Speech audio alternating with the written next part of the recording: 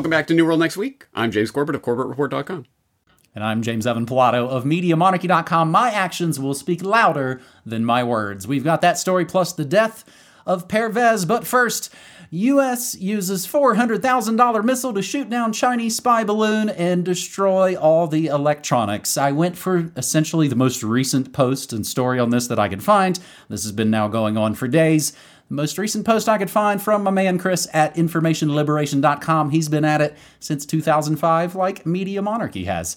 The alleged Chinese spy balloon, which flew over the U.S. last week and captured the nation's attention, was shot down on Saturday by an F-22 fighter pilot using $400,000 AIM-9 Sidewinder missile. Senior defense officials tell me an F-22 fighter jet fired a single shot at the Chinese spy balloon in U.S. airspace over the Atlantic Ocean. Pentagram stenographer Jennifer Griffin reported. The F-22s flew from Langley Air Force Base in Virginia, where they didn't scramble jets from on 9/11. Senior U.S. military officials say one air-to-air missile fired by F-22 at 58,000 feet brought down China's spy balloon. The balloon was at 65,000 feet when shot. Each AIM-9 Sidewinder costs around $400,000, according to Wikipedia. Yes, the U.S. could have shot the balloon down with some low-cost bullets and potentially recovered its electronics, but this balloon was trying to take our freedoms away and had to pay. We will never know whether it was a weather balloon, as China claimed, or the high-tech spy balloon that was the best in history, because the rocket apparently made a direct hit on the lower section where all the electronics were, like a jet flown by an inexperienced pilot into the accounting offices of the Pentagram. With the balloon finally out of airspace, Americans can rest easy knowing they're safe at last. While it's true that China has satellites in orbit which can potentially see pennies on the ground of American cities, and of course the U.S. has the same spying tech on China, as we've noted very recently. Don't use TikTok, use our spying platforms. This balloon was different. It was an evil Chinese balloon, and we are glad to see it dead, which now gets the U.S. on a war footing with China over Balloongate. China flying a spy balloon over the U.S. is an outrageous violation of our sovereignty, but the U.S. surrounding China with U.S. military bases and pouring tens of billions of dollars of military aid into Taiwan is just about maintaining the rules-based order. In other balloon-related buffoonery, 4 years ago, Pentagon testing mass surveillance balloons across the U.S. August 2nd, 2019 from The Guardian. U.S. military launches giant balloons to spy on the Midwest. August 4th, 2019. And James, the part that really makes me think of 9/11, Dolly Moore says she saw jets in an explosion over Billings. Officials, the government, the city leaders all say they don't know what she saw / didn't happen. She tweeted the video. Okay, so here's what I just caught a few minutes ago out my window. I saw a jet go by fast and then an explosion in the sky. Holy crap! Montana authorities address massive explosion rumors in the sky where Chinese spy balloon was spotted. James, are we getting hoodwinked in Shanksville again? Good question. Yeah, if you take a look at that video, certainly the shenanigans at Shanksville do come to mind, just taking a look at that. What was that? What happened? Is that video real? Is this person who tweeted it out a real person? Do we know anything about this? Well, certainly not. Can we confirm any of this? Well, if the Pentagon can't confirm it for us, what do we know? Yeah, who knows? Who knows at what level this is real, hoax, something happened, something didn't happen, whatever. Something was at 60,000 feet, trust us on that. Okay. It is such a weird story. And I think there is something very deeply culturally resonant with the idea of the hot air balloon and spy balloon. It's even fun to say. And I don't know exactly all of the different details and threads that one could draw there going around the world in 80 days, and all of this deeply culturally resonant stuff about hot air balloons in the public psyche and what that might mean and how the propaganda masters might be playing on that, because this is how constructed is this story. But anyway, I'll let the synchromystics in the crowd think about that one and see what they can come up with. But on the note of the news itself and some of the reaction to it, I noted one of my listeners, Dean, got in touch to send a link to cbc.ca from a 1998 report from CBC News when a Canadian weather balloon veered into Russian airspace in 1998. I'm talking about essentially this type of thing happening, a weather balloon getting caught in the jet stream and going around the world, and multiple jet fighters from multiple countries, Canada and other countries, having their shots at it and not being able to bring it down despite pumping pumping it full of thousands of rounds of ammunition. Jacob Hornberger over at the Future of Freedom Foundation had a post up about the attack of the killer balloon and noting the hysteria and nonsense surrounding it. Also noting, yeah, it's not like, oh yeah, the U.S. never sends up any sort of surveillance spying on anyone, right? Who's Gary Powers and what was that all about? Anyway, yeah, so there, of course, there's a lot of resonance to this, historically speaking. And then, as you say, where does this lead? Of course, to the prospect of war. This is a big shot in the arm for the old Homeland Security state, which still exists, although biosecurity may have taken the headlines for the past few years. Don't forget about Homeland Security.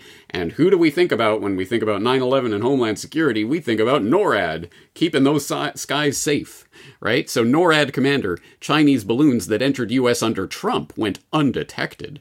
The head of the North American Aerospace Defense Command claimed on Monday that Chinese balloons that entered U.S. airspace during the Trump administration weren't detected by the command, which is responsible for airspace protection of Canada and the continental United States.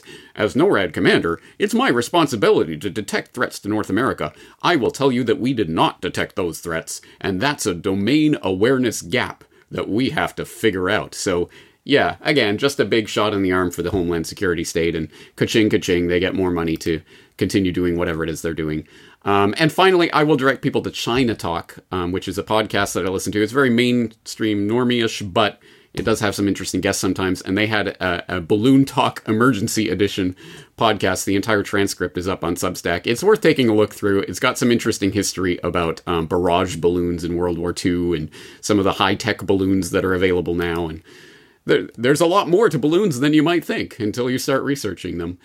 But, of course, as you say, I think this is trending towards, this is just another step in the propaganda construction for the next Great War. And speaking of echoes of World War I, China, the US, and the next Great War, which if people don't remember from my archives, I hope they'll check it out. But yeah, this puts in mind those types of scare stories that were happening, for example, in England, pumped out by the Daily Mail, Lord Northcliffe, of the Germans are going to invade. And I believe it was Northcliffe that serialized a novel about the German invasion that was going to happen in England, and this is how it's going to go. And every time the imaginary invasion they were reporting on the Daily Mail made another move to another city, the town, the extra, read all about it. The Huns have gotten to whatever, Liverpool. That kind of nonsense was clearly part of the build-up towards preparing the public for World War I. And I think we're getting prepared for another big conflict here. And this is obviously part of it. An upside to any of these giant events anymore is, big events mean big meme wars, and there's all kinds of funny, goofy memes around there. James, that's actually, you bring up a really interesting point. I believe the only successful mainland attack from Japan on the U.S. in World War II was using what were called paper lanterns or on paper wings. I'm messing up some of the terminology. But actually, yeah, balloons flown over and attacked. Now, I mentioned Hoodwinked in Shanksville. That is a classic 9/11 truth site from Killtown. Hoodwinked at Shanksville. Again, if the Coof was your wake-up call, there's like 20 plus years to catch up on. Another balloon hoax, James, kind of floated into our minds in the media monarchy community. In 2009, a U.S. couple told the world their son had been carried away by a balloon. Rescue services scrambled to save him, but it was revealed to be a hoax, and the pair were convicted. After 13 years, the couple were granted a pardon by the crime-loving governor of Colorado. Interesting synchronicities. Speaking of hoodwinked, on this New World Next Week, episode 509, Biden regime quietly frees one of the 9/11 terrorist planners from Gitmo as the whole country watches the Chinese spy balloon. From thegatewaypundit.com, as the whole country was preoccupied with the Chinese spy balloon last week, one of the 9/11 terrorist planners was quietly released from Guantanamo Bay in Cuba by the Biden regime. On Thursday, Majid Khan, now 42, was moved to Belize, his legal team announced today, more than 16 years after he was brought to Guantanamo Bay and almost a year after he completed a military commission sentence there Pursuant to a plea and cooperation agreement with U.S. authorities, Majid Khan was transferred to Belize, his legal team said in a statement. Khan is one of the few detainees to be relocated to the Western Hemisphere and the first to be resettled under the Biden regime. He is the first of the prisoners transferred from a secret CIA detention to Guantanamo in September 2006. To be released, and the first third country resettlement by the Biden administration. Khan and his legal team deeply grateful to Belize for offering him a chance to begin a new life. I've been given a second chance in life and intend to make the most of it. I deeply regret the things that I did many years ago, and I've taken responsibility and tried to make up for them. I continue to ask for forgiveness from God, capital G, and those I have hurt. I am truly sorry. The world has changed a lot in 20 years, and I have changed a lot as well. I promise all of you, especially the people of Belize, that I will be a productive, law-abiding member of society. Thank you for believing in me. I won't let you down. My actions will speak louder than my words. Around a dozen countries were contacted by the Biden administration in an effort to provide Khan a new home, according to Comcast NBC. According to two U.S. sources, Secretary of State Antony Blinken was personally involved in negotiating the deal with Belize.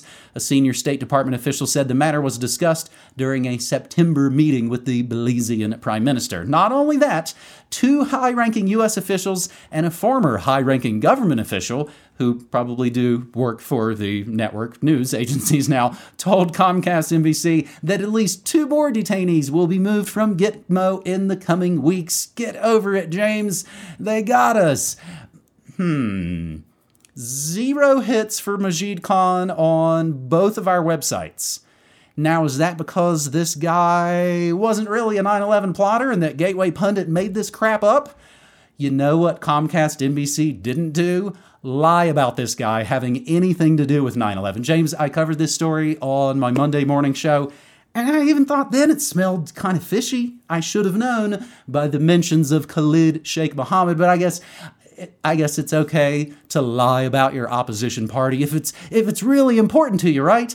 Trump lovers, Brandon lovers, y'all should just kiss. Yeah, James. Exactly. So it's the right side of the so-called but not really alternative media just using this as a political football thing. And what do they do in the process? Of course, they bolster the whole Homeland Security nonsense terror grid by default, because of course it's the scary turban Muslim boogeyman that are still there to get you. Gitmo is the gift that keeps giving to the Homeland Security liars and the 9/11 perpetrators, because every time anything happens with any of the detainees at Gitmo, it's like, Al-Qaeda, they did 9/11, I tell you, and they're coming to get you again.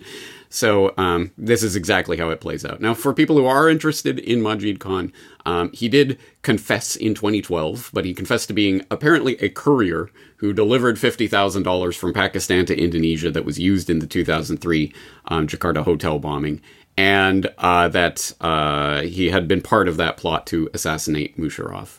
That didn't obviously happen. So that was what he confessed to, but there may be some asterisks with that confession. Back in 2015, Al Jazeera had an article up that was penned by the attorney who was representing Khan, who talked about some of his treatment after being detained by the CIA in 2003, after being abducted by the CIA, I should say, in 2003. He was sexually assaulted while hanging naked from the ceiling. Interrogators threatened to hammer his head and threatened to harm his younger sister.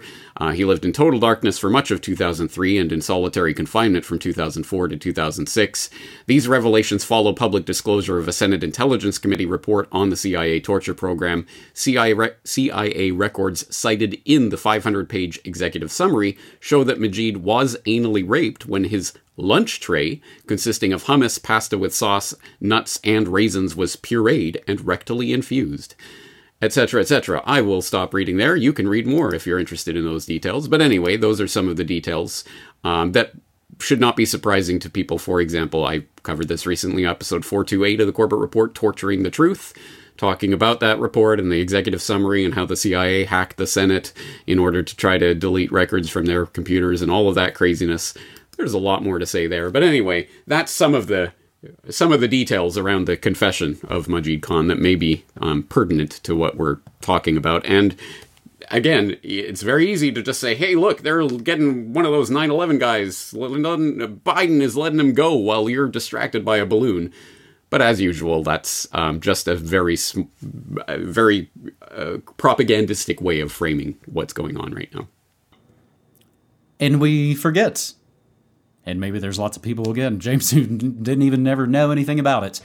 20 plus years ago, all the best lawyers working for the government, John Yoo, Alberto Gonzalez, they all successfully argued that it's okay if the president tortures children, crushes their testicles. It just depends on if the president feels that he needs to do that. You know what happened with all those powers? They got handed to Obama. Then they got handed to Trump. Then they got handed to Brandon, and it goes on and on and on. A little bit more on that, James.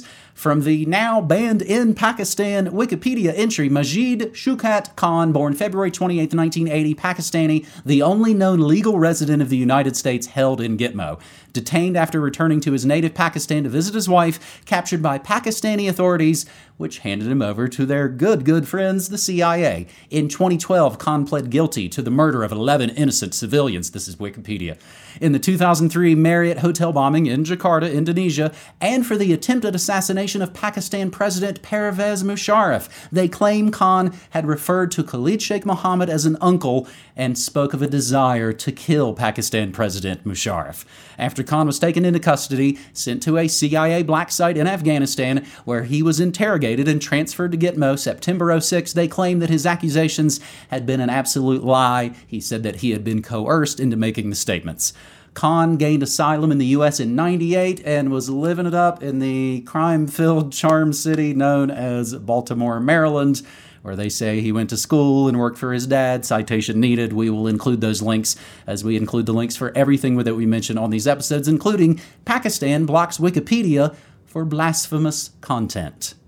Now, speaking of Pakistan and Musharraf, our third and final story on this strangely 9/11 themed episode. That's right, the one and only Pervez Musharraf, Pakistan's ex-president, dead at the age of 79. When I mentioned this recently on the show, again, things are moving so quickly, James. Stories that would have been massive in alternative media 10 years ago fly by now, and people go, oh, I didn't even hear that he died.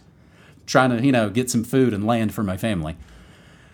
Pakistan's former president, General Pervez Musharraf, who seized power in a coup in 1999, has died age 79. The former leader, who was president between 2001 and 2008, died in Dubai after a long illness, a statement from the country's army said. 2001 to 2008, that's like George Bush.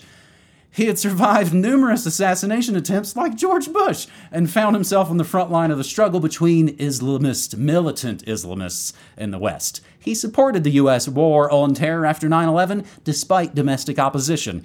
In 2008, he suffered defeat in the polls and left the country 6 months later. When he returned in 2013 to try and contest that election, he was arrested and barred from trying to bring any legal fight. He was charged with high treason and was sentenced to death in absentia, only for the decision to be overturned less than a month later.